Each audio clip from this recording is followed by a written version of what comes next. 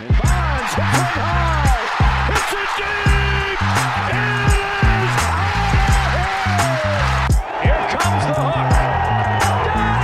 20 strikeouts. He ties the major league record. Freese hits it in the air to center. We will see you tomorrow night. The impossible has happened. Goal! Big fly, Ohtani's on. Towards the corner. It's back. It's gone. Welcome to Slam Diego. Happy Friday on the Just Baseball Show. That's Jack McMullen. That's Arm Lane, and I'm Peter Apple. We got the trio here for a casual Friday. In this episode, we're going to be kind of mean. We're doing some bad deals. We're looking at the 2021-2022 free agent class. We've done the good deals. We've done undervalued deals. Now it's time to shit on some guys, unfortunately. We do that once a week. Gentlemen, we're also going to be saying one nice thing about all the teams that have been eliminated from playoff contention. Most recently, the Marlins have been eliminated. Arm, how are you? I thought they had it. I thought they could turn this thing around still. I'm shocked. I'm still recovering, but no, I'm excited to say something positive about them. And I will say, like, I do hate being negative on players, but this is one of those perspectives where I don't really feel as bad. I dream of a day where people can tell me that I don't deserve the $78 million I got. That's just fine by me. Correct. And Jack, your Chicago White Sox, they're beating the Guardians. Are they going to make it in? Are they? The Guardians, yeah. I know we just talked about it yesterday, but let's just keep rehashing it because the White Sox won't let us forget it. Yeah, Lance Lynn, badass MF. No, the White Sox are 4 back of Cleveland as it stands right now. If they win, they're 3 back, and then they go to Detroit this weekend. Like, they're dead, then they're alive, then they're dead, then they're alive, then they're dead. They're probably going to be alive at the end of this weekend, and then they'll be dead again middle of next week. So just get ready for the same old song and dance there. Yeah, it's all going to be fun, man. You're hearing this on Friday. I want the prospect guys to talk to me a little bit about the 100-mile-an-hour flamethrower. We were talking about it a little bit pre-record. I already forgot his name. No, I didn't. It's Dre Jameson. Talk to me about the PCL, because I know, especially in gambling, a lot of people are going to look at the AAA stats, and I didn't really know a lot about this either. Like, what's the deal when you see a guy having a really tough ERA in the PCL arm? Yeah, I mean, it's actually imagine pitching in half of a league where I would say it's almost Coors Field light for half of the stadiums that you're going to pitch at. The ball flies out of almost all of the parks in the Pacific Coast League like none other. Especially you look at Albuquerque and some of these other spots. It's just a nightmare to pitch in. And some of these guys, especially the Diamondbacks pitchers that are high spin, high velo fastball guys that like to pitch to fly balls, they're seeing a lot of these fly balls turn into homers. We saw it with Ryan Nelson, and then he goes up to the big leagues and looks fantastic in his first outing. I think Dre Jameson's shown some really good things overall, but you look at his AAA ERA and almost vomit, but you look at the pitch data and it looks really good. It's just a really tough environment to pitch. A lot of the stadiums are just bandboxes where the ball carries, and it's been a nightmare for pitchers there for a long time. And you've had to take hitter stats with a grain of salt for a long time as well. There's been a lot of deception of prospects performing there and then falling flat on their face at the big league level. See Isan Diaz. Yes. So, Jack, you're going to find a lot of fake hitters in the PCL. Where can you find the fake pitchers in minor league baseball? Where can I find the fake pitchers in minor league baseball? Yes. I have no idea. I guess you know where it's easy to pitch, I guess, in the minor leagues. Where is it easy to pitch? Like, I don't know. I guess it's like a Florida State League. Florida State League, because Florida. Yeah, I mean, it's just humid as shit in Florida. But one note on the PCL, they've got 10 teams in it. So 20 of the 30 AAA affiliates are in the International League. Other 10 are in the Pacific Coast League. 10 teams, 10 ballparks. I'm going to name the places where you're playing in zero gravity in the PCL. El Paso, 0 gravity. Albuquerque, you're playing on the moon. Reno, Vegas, Tacoma, Sacramento.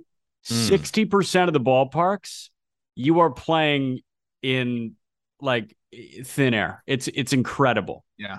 And it's not really due to the altitude, right? It's just It's like the flat, air. it's hot. So Albuquerque, I think, is some of the places it's a little bit altitude. A lot of the places it's the environment as well, right? In the air. It's the environment. but It's low humidity. Yeah.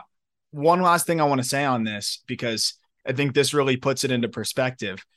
Stone Garrett's been great at the big league level. And I, there's a lot of reason to believe that what he was doing in AAA was pretty legit. And I think he looks like a potential big league piece for the D-backs, but his slash line of 275, 332, 568, which is a 900 OPS, was good for a 112 WRC plus in the PCL, which we know, weights it against everybody else in that league, and it's park adjusted. And yeah, he literally was 12% above average with that phenomenal slash line. It kind of tells you everything you need to know. So there you go. All my not gamblers. Also, we're doing a bunch of stuff football wise on not gambling advice on that podcast, because I know everyone's asking me about this guy, Dre Jameson, saying, why are you tailing a guy in the minor leagues with a 6.95 ERA? And yes, I'm on Diamondbacks moneyline. You're going to be hearing this again on Friday. Padres probably win 8-1. Let's get into some Jack. I was going to say another thing. You want humid conditions? First Merchants Ballpark in Muncie, Indiana. Dre Jameson, 2019 as a junior in college. 146 punch outs, 32 walks in 91 2/3 innings as a Ball State Cardinal. Chirp, chirp. Ball State getting the bigs. Ball State to the bigs. How was the football game over the weekend? They lost. All right. Let's continue. Status quo. All right. Bad contract. So what we're going to do here is we're going to overreact to year one of a lot of 5-year deals. So I'm sure it's all going to go over well, because there's no way that none of our opinions, at least at this point, can be wrong over the next 5-7 years. And I think a great way to start is with Kris Bryant with the Colorado Rockies. He signed a 7-year, $182 million deal. He's dealt with injuries. I was that guy who said, Kris Bryant in altitude? Possible MVP at plus 6,000 at the beginning of the year. Wrote the article. I wrote an entire article about it. Aram, you could throw that article straight in the garbage. So how do you think Kris Bryant has done in year one with the Colorado Smarter Than You Rockies?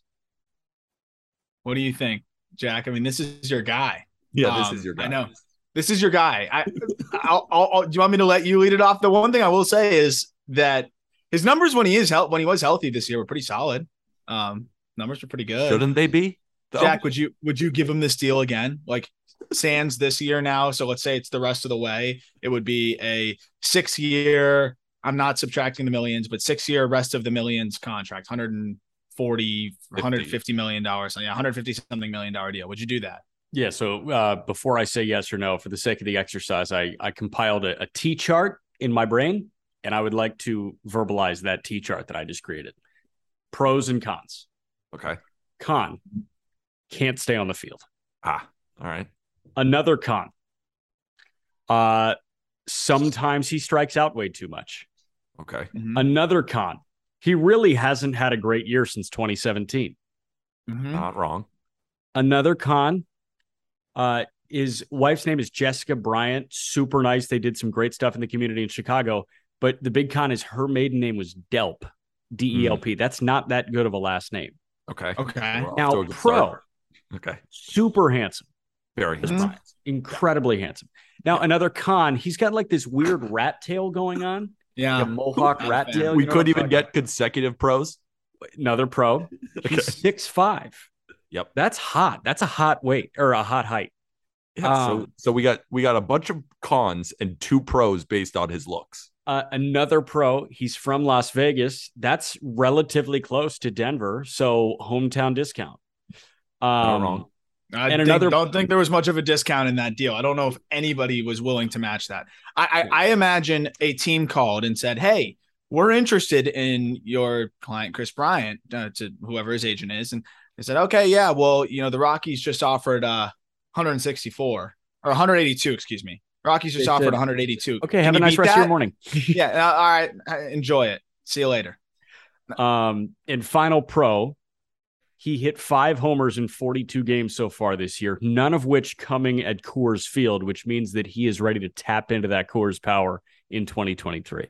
Overall, this was a fumble, and I would not hand him that contract again, even though I love him near and dear. I would not hand him again either. But to your point, Jack and Aram, when he's played, he has been pretty solid. 124 WRC plus. What if I told you that Kris Bryant is hitting 306 this year, but 5 games, 0.6 WAR? Because reason why some teams like Kris Bryant, he can play everywhere, but he doesn't play everywhere very well. That's kind of the issue here. The reason he doesn't stick at third because he's not that good at third, but he's just a very good athlete. So you're like, why not play him in a corner? Like, he doesn't play a corner outfield all that well. He's not striking out that much. He was good in a very limited sample for the Colorado Rockies. Not a good start to year one arm. Yeah. I would say, though, I don't think this one's a disaster. No. I think this one will still be all right. He's going to be a good ball player for them through the duration of the deal, I think. And you're not going to get 6-7 WAR seasons like you might be paying close to 4. I think you're paying more for 4-5 win seasons. I think he can give you that. But I mean, the outfield out there is very cavernous, and Kris Bryant moves all right, but he's not the best defender in the world. And I think he's going to grade out as a below average outfield out there. But Charlie Blackmon has discussed how Coors Field and the outfield there and the way things work really has a lot of the advanced metrics grading unfairly to them. And I do think that there's some merit to that. So in the WAR department, he may always be a little bit discounted, but I will say, I mean, the fact that he hit 5 of his home runs on the road, I still do think he's going to explode out there. And he does just spray the ball gap to gap, and the gaps are so big out there. It's really about health. Foot is concerning. That is a concerning injury. Yes. But, assume this year's lost. Go into next season. I do think he could have a really nice year and play out a pretty decent amount of this contract and give him good value. Peter, you mentioned the value of one WAR. Is it $8 million? So he's making $28 or $27 million through his age 36 season. That is less than 4 WAR annually. Like, I think Kris Bryant's a 3.5, 4 WAR guy through his age 36 season. Yeah. So if he stays healthy, I think. If he stays healthy, and that's the big question. That's the big question. Let's move over to a guy who has played 127 games, hasn't really dealt with any health issues, but he's got 1.4 WAR. And that's Javier Baez. Signed a 6-year, $140 million contract. He has a negative offensive WAR this year. He has an 85 WRC plus. He's 15% below league average. He hit 31 home runs in 2021 between the Cubs and the Mets. This year he has 13. Stole 18 bags last year. This year he has 8. When Javier Baez slugs 376. Aram, do you think the Javier Baez contract is going well? I think it's a steal. I can't believe they got this kind of value out of Javi Baez. No, this is a guy I will happily slander because I cannot stand watching this dude play baseball. One, because of the just style of play is aggravating as hell. It's even more aggravating when you consider how talented he is. Yep. He is such a talented baseball player, yet he has made zero effort to improve his approach and to really just improve the way he actually approaches every single at bat. He has good bat to ball skills. You look at the contact rates when he's going right and they're fine. The problem is he swings at everything. He's a 46% chase rate. He's seeing sliders more than he's seeing fastballs, and he's still swinging at them all the time. 72% of sliders that are thrown at him are strikes because either swinging or called strike, most likely swinging strike. Think about that for a second. 72%, more than 2/3 of the sliders that Javi Baez sees are strikes. Why the fuck would you throw this guy a fastball anywhere near the zone? He is the easiest guy to get out, and he is the biggest waste of talent in Major League Baseball, I'll just be honest. Let's pan over to Jack's iPad for a break to watch him. I posted this on TikTok, this at bat for all those on YouTube who are now watching this. This is the worst at bat in Major League history, Aram. I don't know if you saw this at bat. This is the worst I saw the TikTok. at bat in Major League history. I've never seen worse at bat. Go ahead, Jack. Gomer on Twitter captioned this: "When I try to play MLB The Show drunk." That was his caption for this. Am I near the play button? Yeah. Yes. The play button. This is Christian Javier obliterating him with 1, 2, 3 that was rubbed foul, and then 4 sliders low and away. dirt scrapers in the left-handed hitter's batter's box, and he put the 4 shittiest swings I've ever seen on a pitch ever. On this. It's like he doesn't care. It's really like he doesn't care, right? And I'm telling you, dude, Joe Madden used to get pissed with a young Javi Baez because he wouldn't fucking lay off the low and away slider. He's 30 years old. He can't lay off the low and away slider. That is a failure to adjust. That's a failure to reach your potential as a baseball player. I'm with you, Aram. He is the biggest waste of talent in Major League Baseball. It's not close. All he needs to do is not fucking swing. And what does he do? He swings every time. Doesn't care. Every time. I really don't think he cares. And the worst part about all of this out his bag. Is that when we posted the TikTok, Tigers fans flocked to the comments being like, that's a regular at bat. I mean, come on. I was floored. I mean, I obviously haven't watched every inning of Tigers baseball. You know, we're going to say one nice thing about all the teams that are eliminated later in the show, and like the Tigers are in there, and like I haven't been glued to the television when Erod is pitching. But to hear that was just a regular Tuesday for Javier Baez shocked me, because I know it's been bad, but don't tell me that was a regular Tuesday. Let's talk about another Detroit Tiger. Eduardo Rodriguez signed a 5-year, $77 million deal this offseason. We have a 4.50 ERA for Erod. The advanced numbers that were left in Boston have not kicked in yet over in Detroit. No. You go to Fenway and you say the ballpark is little and the defense is bad. Okay, go to Comerica, where it's very easy to pitch. And he decided that part of his season he wasn't going to pitch and he wasn't going to tell anyone where he was at. So that's what the Detroit Tigers got out of their 5-year, $77 million man in Eduardo Rodriguez. Jack, I'll talk with you first because you have one of the great quotes in just baseball history when we were talking about his advanced stats. And you said his pitches are just not that good. And I couldn't have worded it better. How are you feeling about Erod this season, Jack? When was the last time he pitched? He's been pitching lately, I think. I saw him. Lately? Yeah. So he was incognito. He was MIA, like missing in action. You don't think it's appointment television when you hear Erod's throwing every 5th day? You're not rushing to the TV? I don't. There was another E. Rodriguez that was starting games that I was more inclined to watch on the Detroit Tigers. That was Elvin Rodriguez. Elvin Rodriguez starting for the Toledo Mud Hens this weekend. He was MIA from May 18th through August 21st without an injury issue. I understand that, like, if it was a marital issue, like that really sucks. Hope he got that sorted out. But like the fact that he didn't tell anybody for a month, dude, you just were handed $77 million this winter. And you're like, yeah, that's chill, but can't talk to you guys right now. Sorry. Yeah. Dude. It's a lot. It's a lot, Ron. Weird. Now, and also, but Jack, to your point, remember we were talking about how the regular season is too long? Like, what's the point of even playing from May to August? Yeah, so he's at 66 innings so far this year. I think that's probably what starting pitchers should be capped at in baseball now. Agreed. Yeah, that's kind of just where the game's headed, right? He's just ahead of the curve here.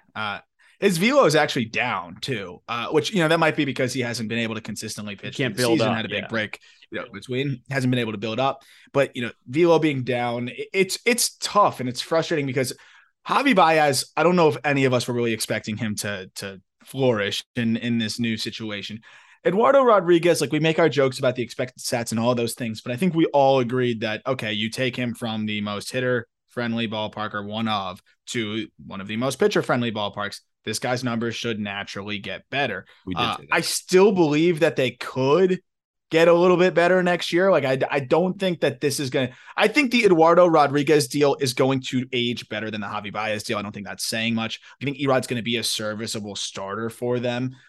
This is not going to be Patrick Corbin, but it's still, for a team that, you know, just started spending, you know, and was trying to look towards being competitive in the next couple years. This is not one that's worth, they're not getting bang for their buck here with Eduardo Rodriguez. I can tell you that. 2025 opening day starting rotation for the Detroit Tigers. What does it look like? Manning's going to be in it. Manning looks good. Matt Manning's going to be in it. Casey Mize might be in it. Might. No, I think he's going to be in it for sure. I think you'll have Jackson Jobe in there. Ty Madden. Hopefully Ty Madden. In 2020, what year? We're talking 2024? 2025. What are you talking about right here? Arm, Live. Arm has the Wi-Fi. Yeah, I love Time Madden. Time Madden Wi-Fi is got rough right horrible now. Wi-Fi. Yeah, horrible. Yeah, I mean, people say that as if it's like something that you can do something about. Of course Like, you can. what Figure it out. Yeah. Pay more money, yeah, you just poor person. like take it up with Spectrum. Like I don't know what else you want from me, but yeah, Job will be in there. Ty Madden has been awesome. Don't forget about Wilmer Flores' brother. Yeah, Wilmer Flores. Yeah. Wilmer Flores has been really good. I think he looks like a potential starter for them. The Tigers have good pitching prospects, actually. I think they can piece that together. So But isn't that Erod what we doesn't were even just make saying? the rotation. He doesn't even make it. He might get pushed out. Like Wilbur Flores' brother. He's Yeah, better. his name is Yes. Wilmer Flores. Yeah. But that's what we were saying 2 years ago about Mize Manning Skubal, right? And here we are. Going to be in it. Scooble, yeah. We Duh. totally forgot about Tarek The Scooble. best pitcher that they have.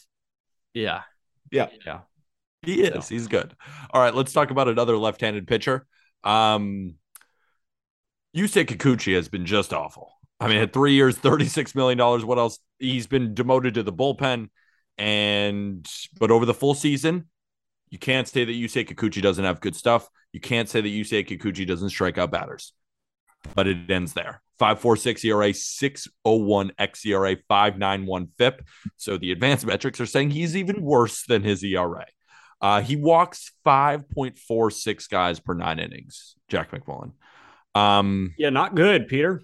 Hard to find something good about Yusei Kikuchi, the guy who was, when he was with the Mariners, wasn't even all that great either. 4.41 with the Mariners, and the Blue Jays just decided, you know what? You're the 4 now. Yeah. Why not? Let's do it.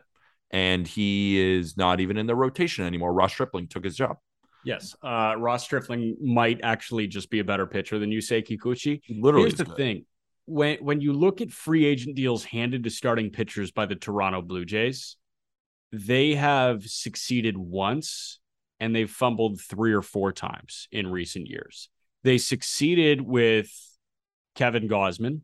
So far, there's a lot of time for that to go south. I don't think it's going to go south. No, he's been great. They have failed with Hyunjin Ryu. Yep. They have failed with Jose Barrios. Yep. They have failed with Yusei Kikuchi. Yep. And we'll see what they want to do this offseason. Like, there's not very many starting pitchers aside from Ricky Tiedemann that you can actually count on making the Toronto Blue Jays baseball team at any point. What happened to Nate Pearson? Isn't that the $1 million question? Can't stay healthy. Really struggles to stay on the bump, and kind of the Julian Merriweather effect. This guy just cannot stay on the mound. I think you're looking at him at best case scenario as a reliever. I think relying on Pearson to take over their rotation would be ridiculous at this point, unfortunately. And like you said, dude, you say Kikuchi getting pushed out of the rotation for them.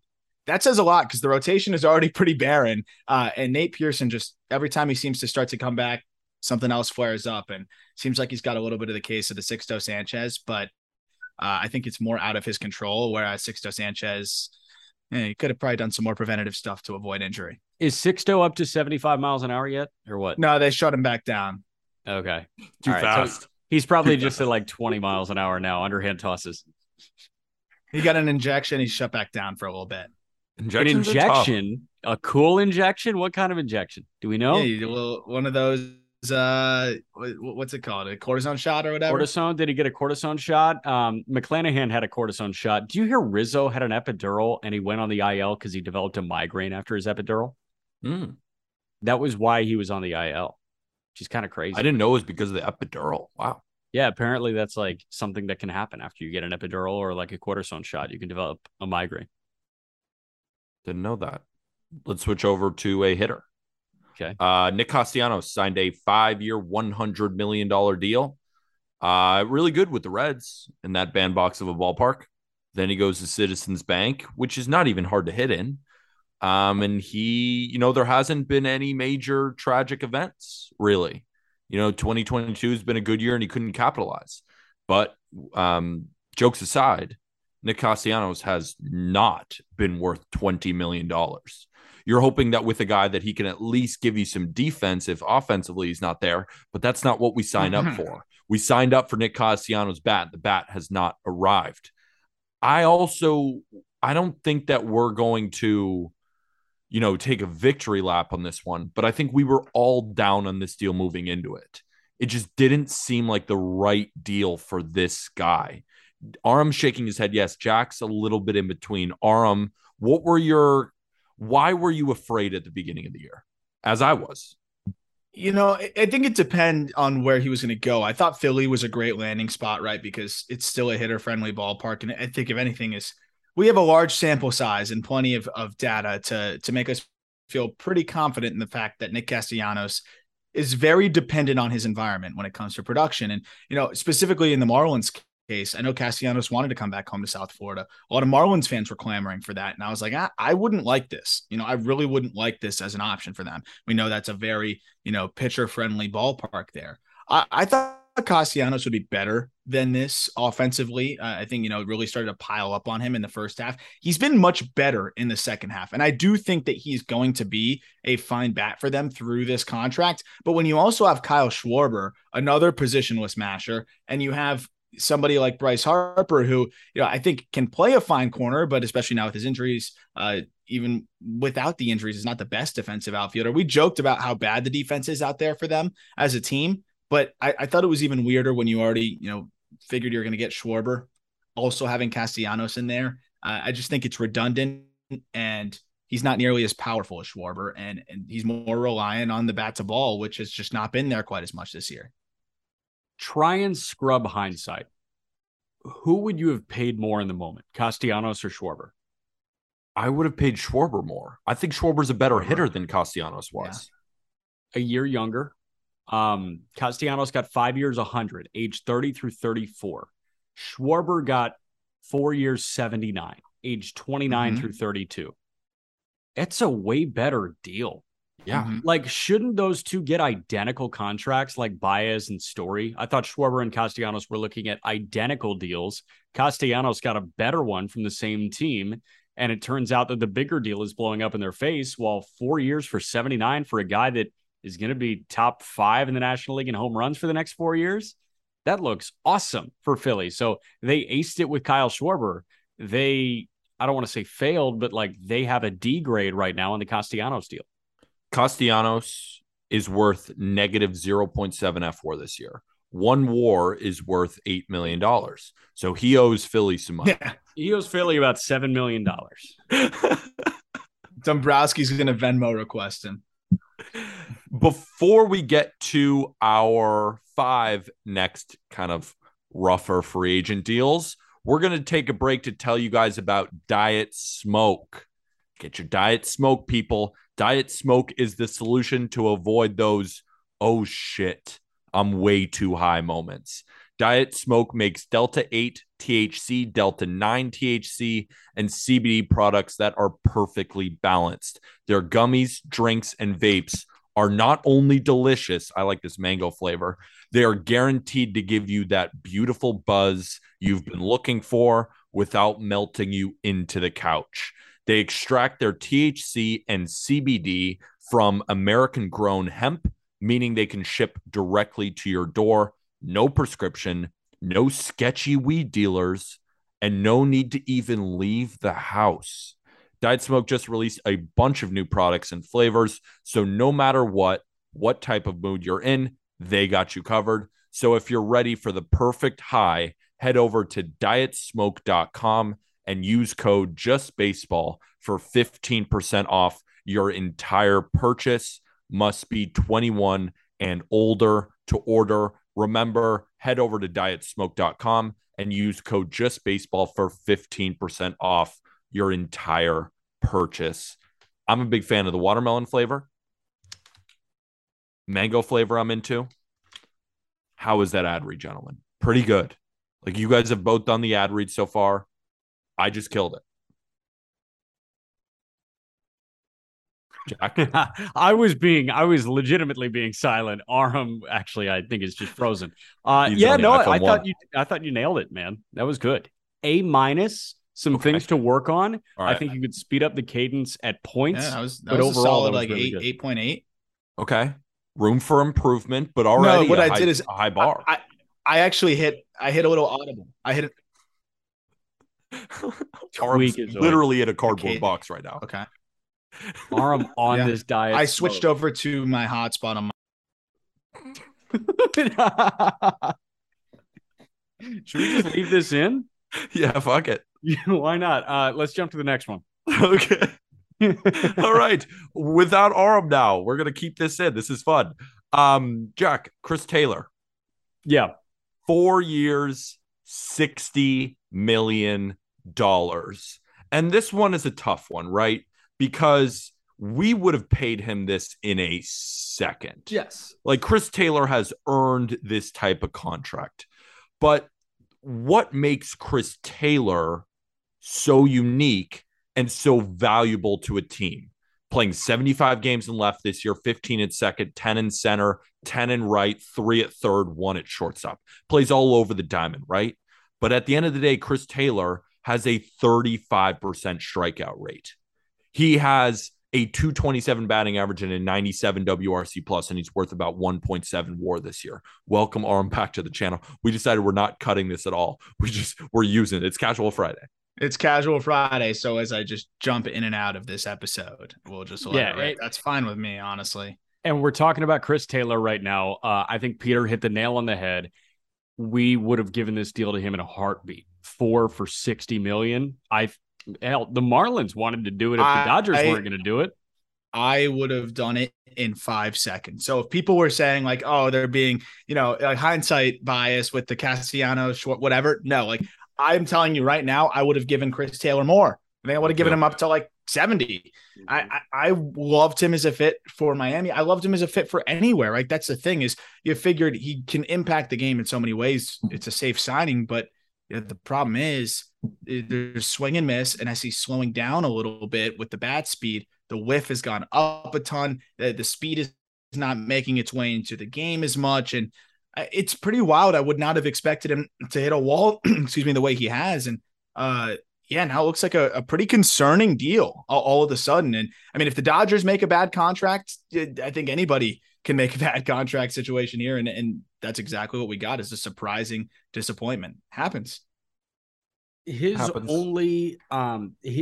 only All-Star season was his lowest career slugging since 2017 in his Dodgers career. It was the lowest at 438. He's slugging 387 right now.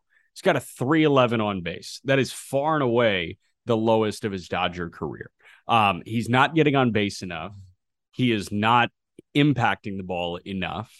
And he's 31 years old. Like that defensive versatility, you knew it was going to wane a little bit. I don't think you knew that it was going to wane this much. And here's another thing too about Chris Taylor, where if we're thinking to ourselves, this is just a down year, like he's going to be totally fine. There's some factors that you can look at, and it's not the end all be all, but it's just, some surface level stuff that you can look at. Batting average on balls in play, right? BABIP. He's normally around he's a 344 for his career. That's what he's normally been around for the last 3, 4, 5 seasons. 346 this year. Okay. What about the ISO? Lowest of his career since 2016, where he played 36 games. So I'm not even going to count that. Basically the lowest of his career. Yeah. The WOBA versus ex-WOBA. So what's your quality of contact looking like? 306 WOBA, 278 ex-WOBA. So by some of those metrics, he's either been not lucky to get where he's at, but he certainly hasn't been unlucky here. So this could be just the beginning of a decline for a guy who relies on athleticism at 32 years old. Yeah. Like this contract probably will not age very well, but I really want it to. Yeah. Like this is one of the contracts in this bunch where I'm thinking to myself, damn, we were wrong. A lot of people were wrong. Like Chris Taylor, you would have done this in a second, Arm. Yeah. I would too. I love this deal. Seconds. The one thing I'll say too that I think is the most concerning is the whiff rates, just going up. He's always been a guy that's going to swing and miss a little bit, but had seemed to mitigate that as he started to be that late bloomer at age 26 and just continue to get stronger and stronger, at least in just being a well-rounded hitter, as we've seen through the years. But now just a tick slower, and we're seeing those in zone whiff rates as high as ever, and we're seeing him just struggle to consistently put the ball in play.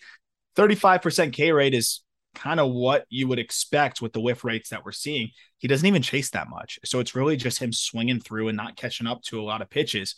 Yeah, definitely concerned for Chris Taylor. But here's the thing: in the postseason, I still trust this guy. If he's your 9 hitter in the postseason, move all over the diamond, still has some speed. He's far from a disaster, but not what you thought he'd be in the first year of a multi-year deal. Exactly. Let's move over to a guy who doesn't have positional versatility, Jorge Soler.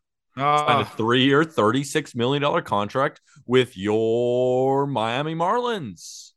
He's in 207 this year, arm. Jorge Soler, the guy who hit 48 home runs in 2019 and 27 last year, has a 400 slugging with a 97 WRC plus, and he got you 13 home runs this year, arm. If you round up his WAR, he's at a 1 WAR. It's at 0.5, but if you technically round up, he's getting to 1. So, if you double it, it's at 1. I used round up instead of double, but yeah, these are your words. How do you think Jorge Soler has done this year, arm? He had a really good rehab start in Pensacola. He homered twice. That was awesome. Pretty electric. Yeah, and he got the guys Outback Steakhouse after the game. The blooming onion, mate. Yeah, that's probably the highlight of his season. The part that pisses me off the most about this, well, first of all, if one more Marlins fan says, oh, how could you see this coming? Like he was the World Series MVP. The World Series MVP doesn't matter. Steven Pearce was the World Series MVP. Pablo Sandoval robbed the Red Sox because he was the World Series MVP. Yeah. Like that is a span of 5 to 7 games. I don't care about that. It matters. They also gave him the LeBron deal. Like he has a player option next year for $15 million, which he obviously is picking up because if he hits the open market, no one's touching him with a 10-foot pole for $15 million. The thing is, and going into next year, and the one silver lining is he has another player option for $9 million in the 3rd year of the deal. That's a good deal. There's a lot of incentive for him in year 2 to get healthy. He's been banged up this year and go off. And you hope, he's capable of it. It's not like he's over the hill. He's 30. But, this was just not what the Marlins needed. Of course, they needed offense, but like a center fielder would have been nice. I'm not as depressed about this deal as I am about another guy we're going to talk about in a few minutes. But it is kind of painful that he can just hold the Marlins hostage and opt in for $15 million, which might as well be $400 million to Bruce Sherman and co. Because I can guarantee they're dreading the idea of paying this guy 15 next year. Jack, one really good thing about Jorge Soler points to a lot of positive regression. 305 WOBA, 322x WOBA. So we could see 40 home runs from him next year. You think so? We could see Jorge Soler challenge Roger Maris and Aaron Judge. Maybe 0.5 WAR. What else do you want me to say? Well, the Ohtani Judge debate. He has played 14 games at DH, so WAR's going to ding him. Yeah. So, my big thing when you look in the mirror at the end of your days, you have to judge yourself by a certain barometer. And I've always stood by the fact, if you were to judge yourself by your rehab assignment in AA, how would you feel? And Jorge Soler, I think, will go into that long sleep feeling really good about the way his life panned out because of that incredible night in Pensacola that was capped by Outback Steakhouse. Well, to Jorge Soler's credit, what did we talk about at the beginning of this podcast? Hard to hit down in Florida in the minor leagues. So he's actually overdoing it there. You want to talk about overcoming adversity? Yeah. Right arm, like it's tough to do what he did in AA. I agree. Right? I mean, one of them was a broken bat homer. It's really impressive stuff. Dude. Did he flex the bicep after? That is prime opportunity to flex your bicep. Aram, you're coming out with the top 100 soon. Do you think he's going to? Yeah, he might crack the list. He might crack the list. One thing I'll say is you talk about the DH dinging, WAR, absolutely. But DH, let's just look at offensive statistics. Okay. Offensively, 97 WRC plus. the average DH in Major League Baseball this year, 105. So Okay. he's 8% below average. And then when he is in the field, he's brutal. And he's one of the, higher paid guys to just exclusively DH. So, not great. Probably not going to age well. He might even opt into that third year. If he sucks next year, I'll hold you hostage for $9 million more in year 3. And there you go. Who would you rather have on the Miami Marlins in 2023? The other Jorge guy. Soler or Daniel Vogelbach? Daniel Vogelbach, and it's not close. But be careful. Not The even Marlins will close. experiment. Be careful. The Marlins will experiment with him in center if you start floating that idea Dude, enough. Daniel Vogelbach, the center fielder? I'm Yeah. in. Yeah. I couldn't be more in. Let's talk about a starting pitcher who this is one that I was one of the biggest proponents of why the Cardinals do this of all teams. This Steven Matz, 4 years, $44 million deal. I know it's only $11 million, but you locked into a guy who's never given a fully healthy year. And you said, you know what we're going to do? 4 years, $44 million. And look what he did. When he was on the field, he didn't give you great production, but he's been off the field for most of the season. That's what you were going to get. I never understood it at the beginning. The Cardinals are one of the smartest teams in baseball. I never see them make some of these type of deals. So I didn't understand. I know that they needed starting pitching. I get it. I still am confused why they did it, Arm. I was gonna say, who could have seen this injury-laden season happen? Right? This was very unlikely. It stinks because I think Matz is a very talented left-hander. It could be a really solid, consistent starting pitcher if healthy. But obviously, at this point, we've been able to see very clearly that health is going to be a big issue for Steven Matz throughout the duration of his career. That's not a guy I'm giving a 4-year deal to. And I know, like you said, less AAV, but why are we so concerned about Carlos Rodon that we're giving him a 2-year deal with protection on the team side for the second year, but then we're comfortable giving Steven Matz 4 years? Sometimes, the selective logic is interesting in Major League Baseball. And, this one came back to bite the Cardinals, at least this season. The good news is he only needs to be a number 5 starter for that money to really be worth it through the next 3 years. But now that they've got Jamont, now that they've got other guys in the fold and seem to be piecing together their starting rotation, it really seems like Matz is just kind of a wild card for them and doesn't really offer that much excitement for them because I think they've found much better options already as he's been gone. Jack, how does 42 innings and you got a 5.70 ERA work for you? Doesn't work well. Now, what I will say is everything they wanted from Steven Matz, they got 2 of them at the deadline in Quintana and Jamont. So if you could have just waited until the deadline to get a serviceable left-handed starter, why would you do that? Or why wouldn't you do that as opposed to paying a guy $44 million? Again, hindsight is 2020, but this was a weird deal in real time, right? I mean, we had, Katie Wu, friend of the program. She kept on talking about the idea of Chris Bassett in a Cardinals uniform. Like that made sense. A trade made sense because the Cardinals have a good farm. Spend elsewhere. I don't really understand why they didn't spend elsewhere and trade for an arm when they realized that they needed one. Although I think they knew that they were a starting pitcher short and they figure might as well spend instead of trade. And Rodon would have made more sense. They went with Matz. They should have gone with Rodon. They could have locked up Rodon long term after this, but they made the wrong decision. The Giants paid Rodon the same amount of money for half the years. The Cardinals paid Matz. Yeah, half the years. Half the years with a vesting option and the option vested. So he's out.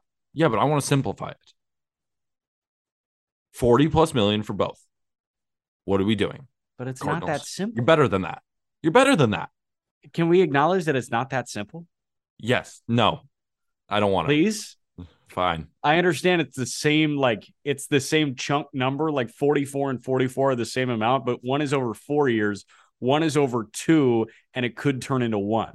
But it doesn't work for my anger. It doesn't work for my argument. No, that's fair. I will. You know what? I'm going to pull an arm. I'm going to leave the meeting and I'll come back.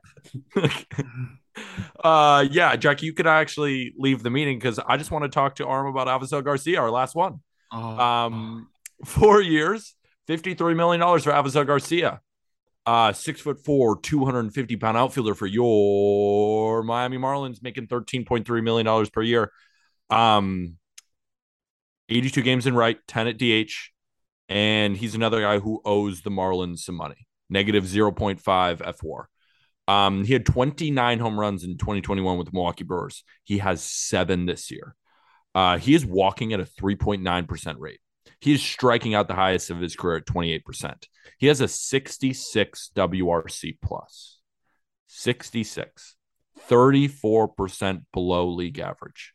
He is slugging 316. Your Miami Marlins, Arm. Do you guys remember how much I hated this deal the day it happened? You hated it. We all hated it, but you hated I was like, this is going to be a disaster. I was livid. This is 100 times worse than I thought it would be.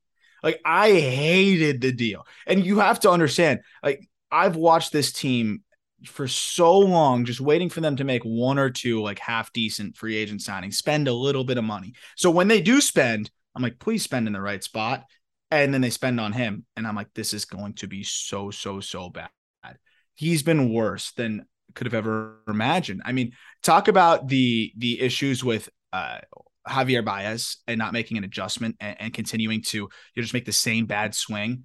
Avi Garcia does that just as badly. They're honestly pretty similar in that regard, where Garcia was getting started. By the way, swings at the first pitch more than anybody I've ever seen in my life, and maybe besides Javi Baez. They would start him off with a breaking ball every single at bat. Another guy who sees more sliders than fastballs this season and is still swinging at 45% of them outside the zone. He is chasing 45% of sliders. He is swinging at 62% of sliders, and 68% of the sliders thrown at him land for a strike.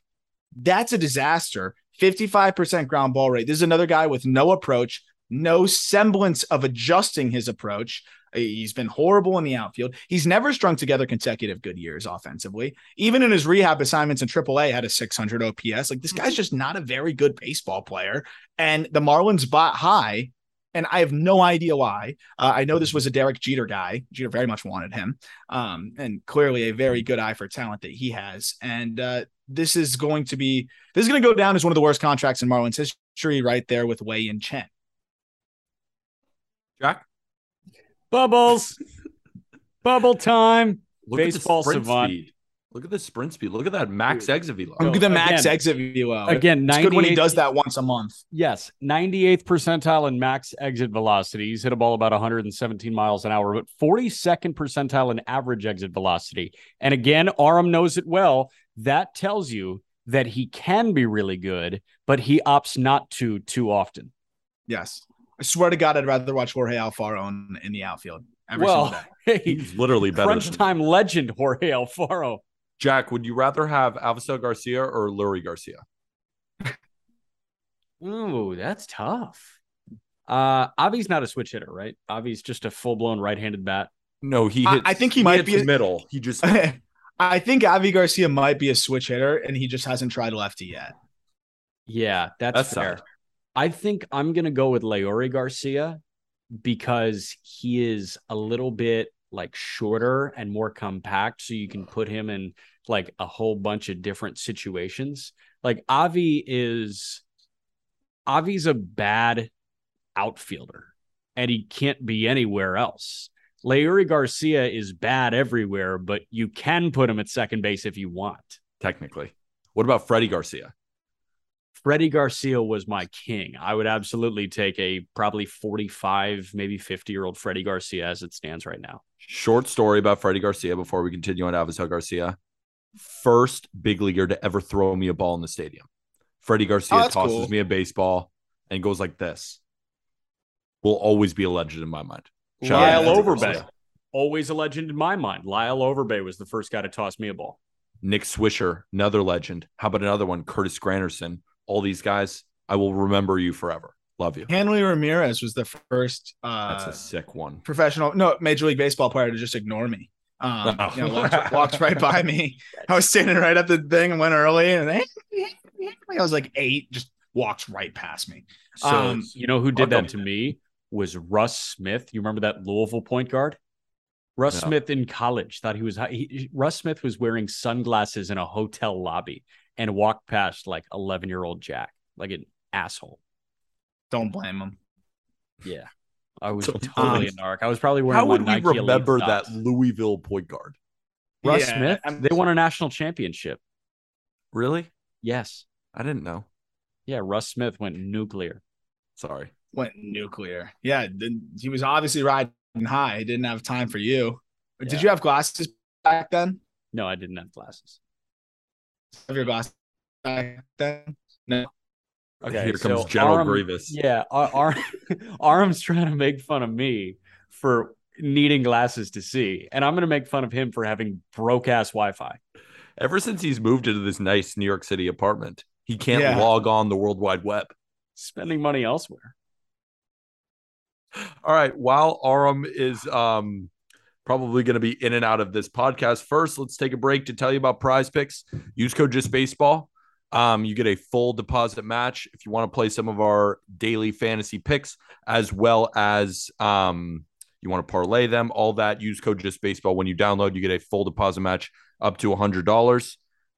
Let's say one nice thing to wrap about all of the teams that have been eliminated.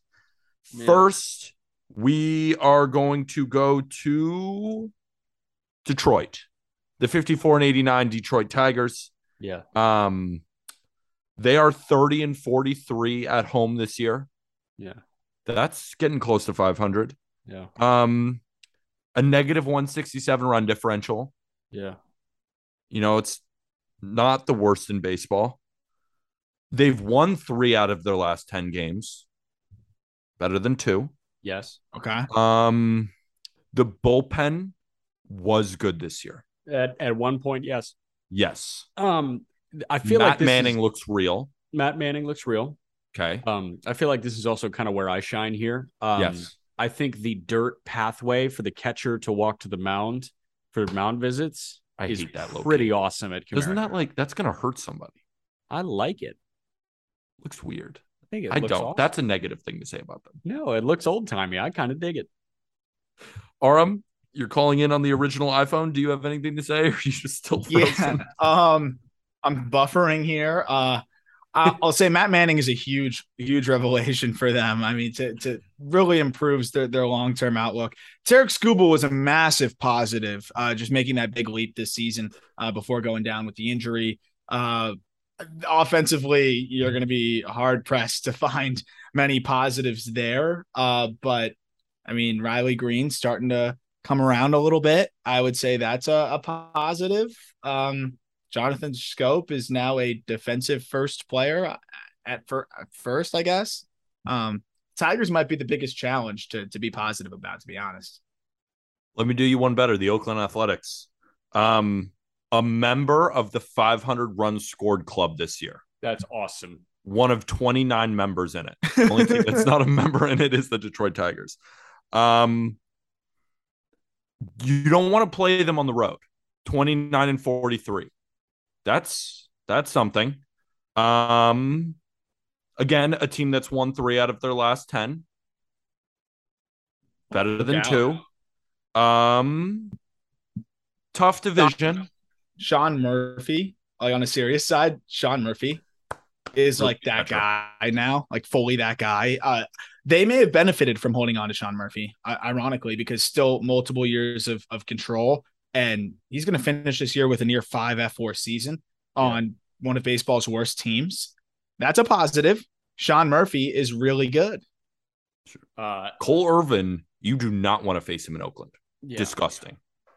Another thing, if you're looking for like a late night, very fun watch, the TV booth in Oakland with Glenn Kuiper and Dallas Braden is phenomenal. Awesome. Borderline like best booth in baseball. They are great. Dallas knows his shit. He's also funnier than hell.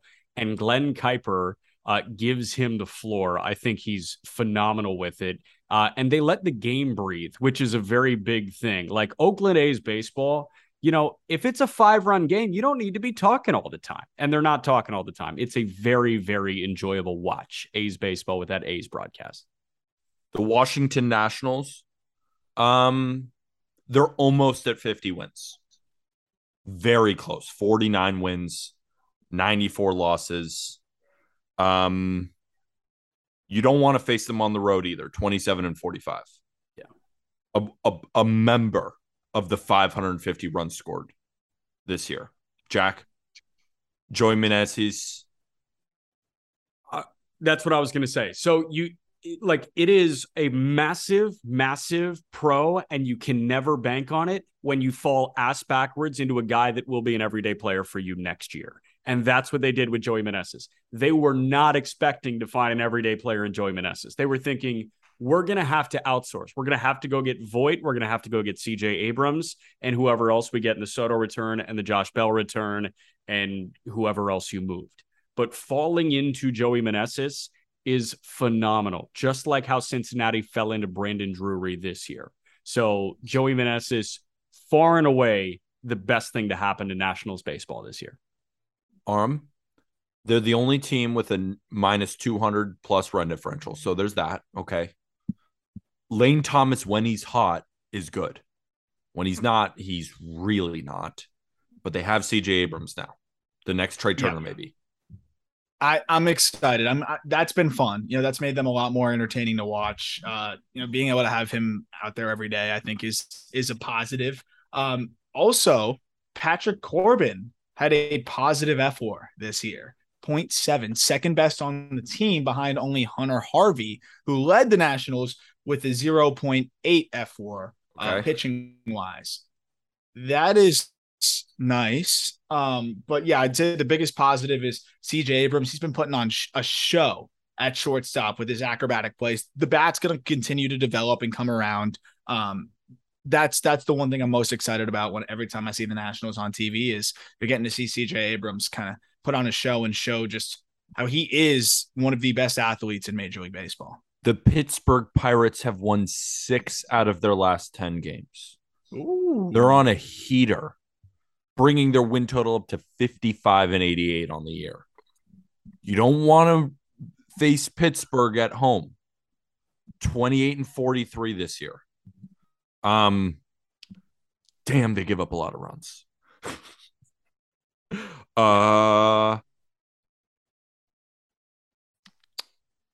Brian Reynolds took a big step back this year. Mitch O'Neill Cruz. He was a little disappointing. He's looking good as of late. Yep. Yeah. Okay. Brian Hayes didn't have a good year. Okay. You ready? Okay. Really good. Okay, yes. This is my wheelhouse here. Okay, go. Pittsburgh Pirates baseball, my wheelhouse. Literally your wheelhouse. O'Neill, over his last 20 games, has about a 950 OPS. All right, he's arrived. So he's surely not striking out, right? No. He's not striking out that much right now, which is actually crazy. No, I mean, like, his K rate was not as high as you would expect it to be in AAA. It was high at the beginning because he couldn't touch breaking balls. And over his last 20 games, he has started to touch breaking balls. Like, I think he's probably hitting about 160 against breaking balls right now. That's up from 090 a couple weeks ago. It was horrible. So O'Neill's starting to figure it out. You're getting spurt production from guys like Rodolfo Castro, from guys like Jack Sawinski, from guys like Cal Mitchell. Not much. They got to figure out the catching thing. The best thing to happen came on the farm. Andy fucking Rodriguez. Yep. Absolutely incredible. He's up to a 995 OPS right now. I saw after a 2-for-4 game on Wednesday night, Andy Rodriguez in 28 games with Altoona hitting 370 with an 1174 OPS. Yep. He's the best hitter in minor league baseball right now. Yep. There are guys that have had maybe better years, but I'd be hard-pressed to find a better hitter right now than Andy Rodriguez. One of my favorite, underrated prospects over the last year plus. Someone I've Well, highlighted for a bit, enough for our card guys to get invested in him. And I know they bought up a lot of his rarest cards because they were so cheap. You could get like his Bowman Chrome Autos for like $10 before the season started. Now they're going up in value, obviously. But this guy was kind of a throw-in the 3-team trade with Joe Musgrove and Lucchesi going out. And ultimately the Mets parted with Endy Rodriguez, a switch hitting catcher who can play all over the diamond. That's definitely been the most pleasant, surprise, I think. And I don't know if it's a surprise for them. It's not really a surprise for us, but how good he's been to this level is insane. All around one of the best seasons in the minor leagues. I think that's a huge positive. And you got to give him credit for finding Jose Quintana. And I know he's not part of their team now, but that is a huge positive that they were able to take Jose Quintana, have him give them plenty of good innings and then move him and get a nice little return. And how about Vogelbach too? You go and get a setup guy with control and Colin Holderman too. So they executed two good value deals that these bottom of the barrel teams should. And they've also had some pop-up guys. Another one, Luis Ortiz looked great against Cincinnati, sat 99.5 with his fastball. He looks like a guy that can be in the rotation next year. Really cool what's happened down on the farm for the Pirates. Cincinnati Reds kind of upset that they're. One more thing from our. I got one last we crazy. Have more things about the Pirates. Continue. Yes, sorry, I'm so sorry. One last crazy Endy Rodriguez stat. This is from Josh Norris, Baseball America. One player in the minor leagues with at least 35 doubles, 20 or more home runs, 50 or more walks, and less than 100 strikeouts. Endy Rodriguez. All right, now go to the Cincinnati Reds. Yeah, it's pretty awesome. Cincinnati Reds didn't seem like they were as bad as they finished for some reason, because I do feel like there are some positives here. Like, I've watched way too many Reds games this year. There's so many Reds games for no good reason, because I just keep tuning into Nick Lodolo. Like, I know that he's had some tough starts here and there, but he is so much fun to watch. When Hunter Green is on, he looks awesome. Spencer Steer, since he came over in the Tyler Mahle deal, has been great for them. Even like TJ Friedl, Nick Senzel has not been that great. But Jake Fraley, like Rake Fraley went on that crazy stretch for them. Votto was just not there. Jonathan India has looked way better in the second half. There are so many positives to look forward to in Cincinnati. I guess when I look at the final record this year, you think to yourself, well, yeah, they have lost a lot of games, but of these teams, for some reason, it doesn't feel as bad. And maybe that's because I'm not a Reds fan. Maybe Reds fans will say, oh yeah, no, it's felt this bad. But to me, it hasn't felt as bad as it looks on the surface. Yeah. Bounce back from Aristides Aquino is awesome for Reds fans. Why is he such a good defender? Yeah, you have to acknowledge that, like, it couldn't get worse for Aristides Aquino than the first month of the season, and now he's been a little bit better. But I will say the biggest takeaway for the Cincinnati Reds season should be that they aced the trade deadline. A+. They nailed it. They totally nailed it, and you're seeing immediate return, immediate good shit with Spencer Steer. Steer has been good since coming up. And then you've got guys performing down on the farm as well. I think the Reds have a really bright future, and they solidified setting themselves up for that future by nailing the deadline. On top of that, a lot of momentum, I think, just with this core starting to come together, right? Nick Lodolo is headlining your rotation next year. Hunter Green, like you said, has shown flashes. That's going to be a big part of what you're doing next year. Already looks good in his rehab starts. And between those two guys, you've the head of the rotation. Also, they're 22 and 29 in the second half this year, which isn't great, but we're talking about some of the worst teams in baseball. And they've been far from that down the last, couple months. Nick Lodolo also, over his last 3 outings, has struck out 31 batters. 31 batters in 20 and a thirds innings. He has just been spectacular. Looks like a potential ace. Things are coming together for the Reds, and they also, like Jack alluded to, top 5 farm system with a lot of guys that are close to making a big league impact. Your Miami Marlins are eliminated.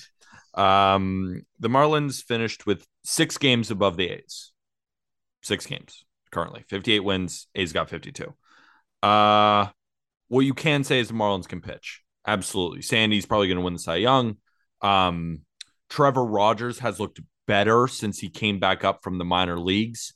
Hasn't looked fully like Trevor Rogers, but the stuff is coming back. Pablo Lopez, not a very good season, but we do expect better from him next year. He is a good pitcher. Jesus Luzardo has shown flashes of being excellent when he's on.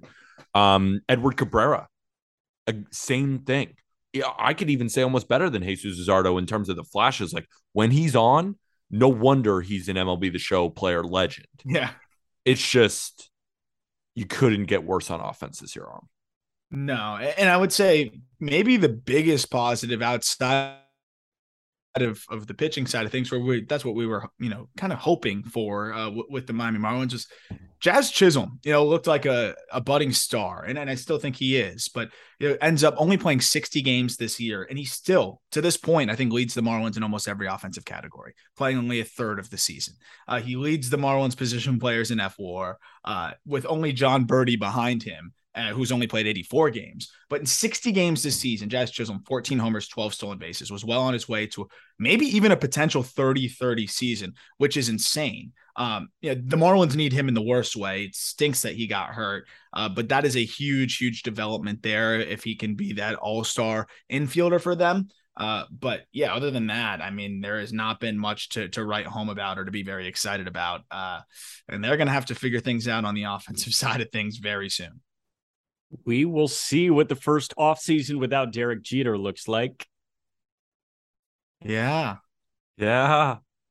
Hopefully it means better decisions. Foolish Baseball had such a funny tweet. He was like, we as a baseball community collectively imagined Sixto Sanchez. He was never real. I think that was the tweet. I retweeted that. I don't think I've ever gotten more notifications on a retweet in my life, because I mean, yeah, he it seems like we actually dreamt that, like that was a fever dream. And he was 2020 and that was it, right? Yep, correct. And disgusting for them in that magical fake playoff season. Bro, maybe we all had COVID. Maybe we were all seeing things because we all had COVID. Yeah, I don't know what it was, but they've got to figure it out. There's so many questions around the Marlins that it's actually insane. I couldn't tell you who's playing more position. I'd have a harder time telling you who's not playing positions and who is. Like, there's more questions around the diamond than there are answers, and that is the scariest part of this whole thing. Is it Jacob Stallings behind the plate next year? That's one of the safer guarantees, and I don't even think that's a guarantee. No idea who's playing third. No idea who's playing short. No idea who's playing center. We haven't known that since the first day of the season.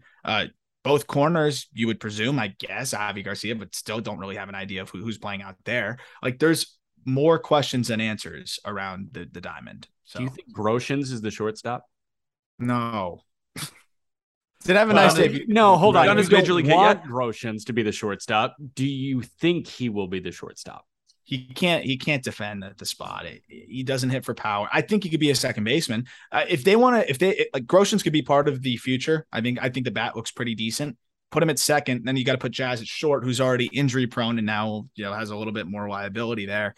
I think Groshans at shortstop would not be good. He would not be good defensively and does not hit for much power to justify it. Well, for these teams, only way but up. Only way but up. That'll do it for this episode of the Just Baseball Show. Hopefully everybody has a good weekend.